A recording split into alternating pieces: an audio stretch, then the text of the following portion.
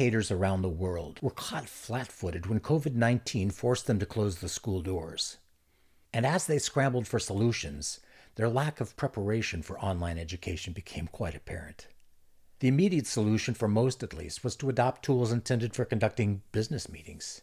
Teachers could see student faces and count heads, but the attempt to duplicate their classroom environments as a whole failed miserably. The shift to online classes was considered to be a temporary solution to close out the 2019-2020 school year during a pandemic.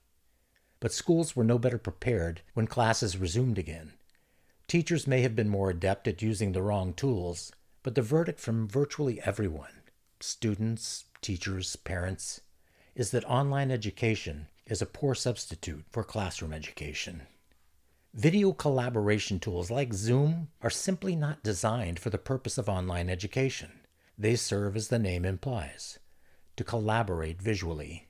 And even though online education has suffered a black eye from the knee-jerk reaction by educators to find a solution during the pandemic, negative opinions that have been formed regarding online education will soon change.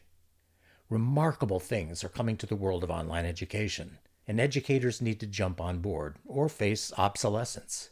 In this podcast, I'll provide you with just a glimpse of education in the future.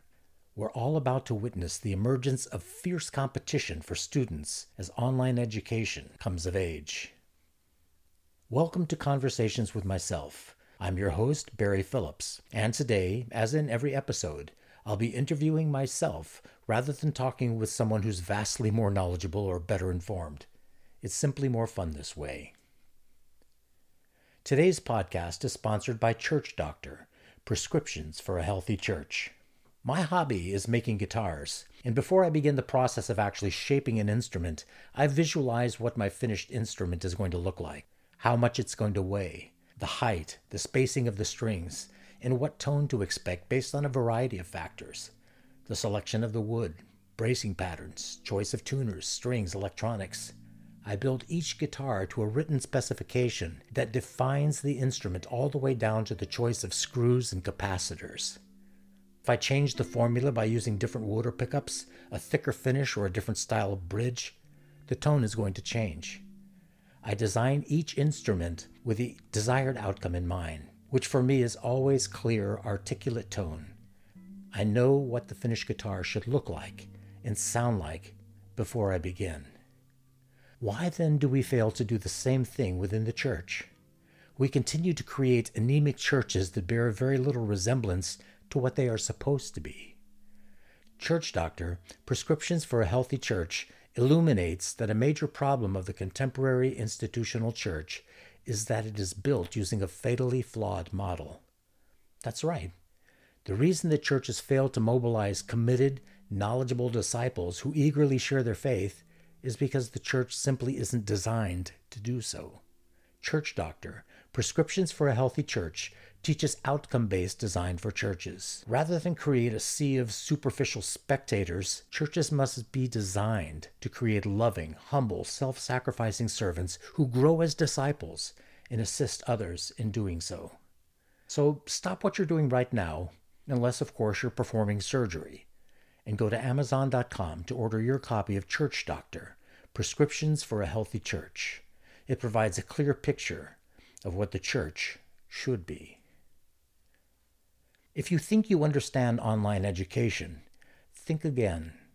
Interactive online courses are now being developed that will soon radically alter the way we learn. My guest today is Barry Phillips, who has long advocated the use of online education. Thanks for joining me on today's podcast. There's no place I'd rather be than here with you. Well, that's creepy. What made you so passionate about moving from the conventional classroom method of instruction to online education? I sat through the most boring high school American history class possible. The teacher made each student read paragraphs out loud for the entire class period every single day. When the text asked questions, the next person in line would read the question and answer it out loud. That was it. No additional context, no added color to make historical characters come alive or make them memorable in any way whatsoever. It was beyond boring. and I used that afternoon class each day to finish my homework for classes that I'd attended earlier in the day. Now let me paint a picture of what American history could look like online. I'll use the Civil War Battle of Gettysburg as an example. This module would begin with a brief video that recaps the ideological differences between the North and South in the Civil War. It might then highlight key battles and events along the timeline leading up to the present moment. And here's where it gets fun. An interactive map of Northern Virginia would appear that shows General Robert E. Lee leading his men into southern Pennsylvania on the 1st of July, 1863. You would be able to zoom out to get a bird's eye view of the entire battlefield. Then you could navigate around that battlefield to see where cavalry units were positioned, or where artillery was set up. But you could also zoom in and click on an individual soldier to learn his age at the time of the battle. You could discover where he was born and find out whether he died in this battle or perhaps later in the war. If you wanted, you could put on a virtual reality headset and follow any soldier you select into battle and experience the combat through his eyes. Or you could select a soldier from the opposing side and follow him into the same battle. You'd be able to search for soldiers who come from your hometown, or perhaps who share your surname, and follow them through the battle, or through the entire Civil War. Well, that's certainly a tad bit better than reading out loud from a textbook. Using interactive, three-dimensional characters, the Battle of Gettysburg would come alive. You could actually be present wearing either uniform as the Confederates overwhelmed Union soldiers at Chancellorsville, or during the assault known as Pickett's Charge. And just like a player's remaining strength is displayed in a video game, the respective health of individual soldiers, or of each army, could be depicted as the battle raged. I can't imagine how costly this would be to develop. How can schools afford this type of course? This single unit of instruction might cost well over $1 million to develop, but there would be nothing quite like it. It would become the gold standard when teaching about the Battle of Gettysburg, and it would be used by millions and millions of students. And Gettysburg is just one example. It would merely be a single unit of instruction in a much larger module that would teach about the U.S. Civil War. And that Civil War module would merely be a fragment of a larger U.S. history course. The coronavirus has nudged us closer to real online education, but it's just a nudge in the right direction. We're light years away from where we're headed, but the good news is that online education development is now happening at light speed. You'll see amazing new online curriculum in the very near future, courses at every level that make you want to learn new things. At the lower levels, as children are learning to multiply and divide, they'll be able to choose their teacher from a number of animated characters. The instruction will use games and fun contests developed with the help of mathematicians, child psychologists, and game developers. These sophisticated online interactive courses could then be translated into any language in the world and used globally for many, many years to come. This provides monetary incentive for companies to develop those tools. Too many educators overestimate their role in the learning process. And if you're a teacher listening to this podcast, let this be your wake-up call. Your role as an instructor will soon be changed. Online courses will present what you teach in fascinating new ways, and they'll do it much better than you can on your very best day. So you will use these tools both in your classroom and remotely. Well, suggesting that teachers' roles will be diminished is kind of an overstatement, don't you think? And kind of an insult to the dedicated professionals who teach our kids. We'll still need teachers in the classroom, won't we? Well, the answer from educators is, of course, we'll always need teachers in the classroom, and that's a fact that won't ever change. And we know that students learn in very different ways. Some will require very structured classroom environments, and others are going to thrive online with very little instructor interaction. The classroom itself is changing. Instead of hiring 40,000 high school history teachers around the nation to deliver instruction inside the classroom, a fabulous online course could be facilitated nationwide by less than 8,000 history teachers. These teachers could reside anywhere in the world, and while students could be gathered together in one place, their classroom is online. Are you saying that students won't actually go to school buildings each day? Sure they will, at least for a while, but I envision a shift in the location of learning over time. As students opt to study from the safety of their homes, the need for classroom space diminishes. And you won't have to sit next to that distracting, foul-smelling booger picker in order to learn. And over time, you'll see community learning centers begin to pop up to serve students who can't study from home. These centers, available within walking distance for most students, will be equipped with everything needed to study online: computers, virtual reality headsets, headphones, microphones, and some of these may be privately operated like a daycare center. Others are going to be publicly provided. I noticed that textbooks were not on that list of everything needed to study. True, printed textbooks are quickly becoming obsolete. Instructors can still require the use of specific textbooks, but they'll be in the form of an ebook, not paper. And to be honest, students today already have vastly more information online available to them than is contained in any one textbook. Let me use the subject of biology as another example. With virtual reality headsets, you'll be able to observe nature like never before. You can experience life as a dragonfly, hunting mosquitoes to eat while evading fish, snakes, frogs, or bees as your enemy. It would be more like a game for early elementary level classes. Or you might spend a morning beneath the ocean experiencing life as a dolphin, an eel, or a shark. Kids will be able to select anything and view them microscopically: leaves, hair, fish scales, whatever. And in middle school, you'll be able to virtually dissect any living thing and see labels for each part as you do so. And without that horrid smell of formaldehyde or the risk of cutting yourself.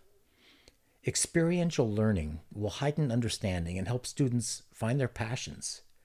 Virtual reality and augmented reality, which is a topic for another podcast, by the way, allows students to experience what it's like to be an astronaut, a firefighter, a fighter pilot, or a doctor. The possibilities are endless. And remarkable courses are already under development. Education companies will soon take full advantage of the incredible advancements that have taken place in gaming technology. 20 years ago, I bought a series of educational CDs targeted at elementary kids. Both of my sons couldn't wait to finish class so that they could play Jumpstart Third Grade or one of the other tools that I purchased. That's the way education should be, where we can't wait to get back to it as soon as possible. Online subscriptions for educationware are already common.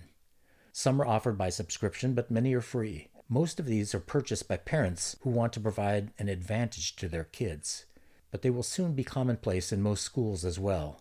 Prepare to be astounded by what's coming soon. The level of sophistication will be vastly superior to anything we've yet seen. Well, you have me excited now about the course content, and I agree with you that the presentation of materials is going to be astounding. But don't we still require a teacher's presence throughout the day?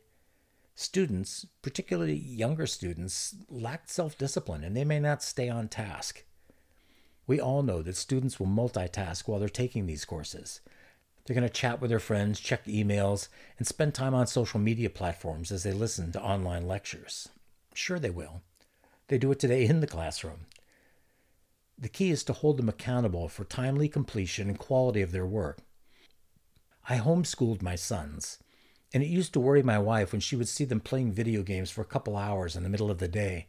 But I didn't measure them based on attendance. I assigned work with weekly deadlines and a quality standard. If they met both of those things, they could manage their own time however they wanted during the week. But I was there for them during the day, just as teachers, even online courses, will need to be. By the time my sons got to college, they were quite capable of managing their own time without being forced to do it. And both boys excelled in college. Okay, so let's talk about college. Most colleges and universities now offer an online track for most of their degree programs, and they offer them at a lower price than resident classes. To me, this creates a perception that the online classes cost less because they are not as valuable as the learning experience received on campus. So let me give you my opinion about online degree programs. And this is just an opinion, mind you. The entire college experience is now overrated, on campus and online. There was a time when a college degree guaranteed a job, but those days are gone. And the cost of attending a college or university has forced students into crushing debt. People are now questioning whether college is worth the investment. If you want to be a software developer, you can skip the 4-year degree program. I worked in the software industry and can attest that your proficiency as a programmer is more important to a project team than your degree. You'll still need the education, though, but that could come in the form of an inexpensive 6-month software school, some development boot camps, some programming language-specific online Coursera classes, and practice. You may lack an understanding of telecommunications and networking or be a novice at designing relational databases when you finish these programs, but those things won't impact your job as a junior developer at all. If you can demonstrate proficiency with Java, JavaScript, Python, PHP, and SQL, you can easily find work without the crushing debt of a college degree. So I guess you don't view an online degree any differently than you do resident instruction on campus, do you? Well, if online training is cheaper and you're pursuing a degree just to check a box when seeking employment, choose the one that costs less. There are professions, however, that require formal certifications, like engineers or doctors, dentists, hairdressers even, that demand specific training, and you can't practice on patients or clients online. What are some of the qualitative differences between online courses versus face-to-face classes? I've sat in lecture halls where the professor rambles on for an entire class period, speaking extemporaneously about a subject that he or she knows quite well. Some of these lectures are quite impressive. But if you capture that same lecture on video and edit it to add extra illustrations, clarification, citations, and even subtitles, you've enhanced the in-person experience. And students don't need to be at the designated place at the appointed time. They can watch the enhanced lecture at their convenience, when they're rested and when they're prepared to learn. Personally, I'd like that. I could watch it over and over again. I could take better notes. So in some respects, the online experience may actually be superior. But what about answers to questions or participating in classroom discussions? I believe those are an important part of learning. How do you build those things into an online course? Well, online courses are either synchronous or they're asynchronous. Synchronous courses start and end on the same days. There are opportunities for student-to-student interaction and instructor-to-student interactions. Online forums ask questions and require students to participate. Most require students to comment on at least 2 or 3 other student responses, and it cultivates discussions. Slower students or introverts who would never speak up in class have the chance to formulate their answers. They ruminate over them and even check them for spelling and grammar before submitting them to a forum. And technology offers students an option to use pseudonyms and avatars instead of revealing their identities. So online students not only have more freedom to speak, they add thoughtful dialogue to discussion forums. Asynchronous courses can be started at any time, and instructors are largely absent during the course. The criticism for this type of course is the lack of interaction with fellow students or an instructor. But with careful development, the most common questions can be answered through a Common Questions forum. With a little research, the course developer could easily determine the most common questions asked during each session. The answer to these questions could be provided as video responses that address a specific topic, or links to articles that provide specific elaboration. Asynchronous courses typically measure student progress using automated, computer-graded feedback mechanisms. For lower-level classes that require simple regurgitation of facts, an asynchronous course might work fine. But what about classes that expect higher-level evaluation, or subjects like English composition where instructor feedback is absolutely essential? Some subjects, no doubt, require instructor feedback. Social presence is required in courses like psychology or philosophy. But asynchronous development would be helpful if a course can be mastered with little instructor or social interaction, such as a world geography class. This would free up valuable time for the instructors and students for electives, classes requiring fieldwork, group assignments, career guidance, or faculty consultations. But what about the societal impact of online education? It still bothers me. Wouldn't disadvantaged elementary and high school students who don't have home internet or a computer fall behind in such a system? Solutions to student access need to be provided. And that's not going to be easy considering that each state in the United States is responsible for educating its citizens. Some state legislators may prioritize student online access, while others may not. And some state budgets may prevent government assistance in this matter. Only 8.3% of the funding for education comes from the federal budget. So the burden to ensure that every student has equal access to a computer, the internet, virtual reality headsets, courseware, all those other things, that's going to rest on the state. The current cost per student for public schools in the United States is around $13,000 per year. So if you gave me more than $250,000 to educate 20 students, I believe I could provide them with a quality education. But you won't likely see any radical changes to education by government. Governments are simply bureaucratic, and change comes very slowly. And using education funds differently may require coordination between federal, state, and local governments, and that's a whole can of worms. Good luck with that. You'll see the initial shift as parents simply opt out and decide that they're going to educate their kids through online academies. But won't they have to pay extra from their own pockets for that? Yes, they will, unless a voucher system is instituted that will allow parents to decide where they want to educate their kids. And the money for the education, that $13,000 per student, will go where the student goes. Wouldn't that be the death of public education? I mean, if 2/3 of the students take the voucher and they opt out of the public schools couldn't survive. My father argued that very same thing. He said that parents who need money would accept the voucher and place their kids in whatever system can be obtained at the lowest cost. But the money wouldn't be given to the parents as cash. It would be provided only to pay for educational services. I believe that competition creates better products and services. And public schools need competition. If students could opt out and take their money elsewhere, the mediocrity we see in today's education system would vanish. And do you see this shift moving primarily to online education? Absolutely. What can be done to prepare our existing school systems and educators for the new educational paradigms that will be driven by online curriculum? Most existing faculty members are uncomfortable with virtual classrooms. They entered into the teaching profession because they love to teach and they love children. And there's also a digital divide among those who rely on blackboards and flip charts versus younger computer-literate faculty members who are adept at using technology and excited about using it in the classroom. School systems need to re-educate faculty members as newer tools are introduced. Okay, well, let me ask you this about teachers' unions. Do you envision them embracing these changes to include the use of online education, or do you think that the unions will stand in the way of progress?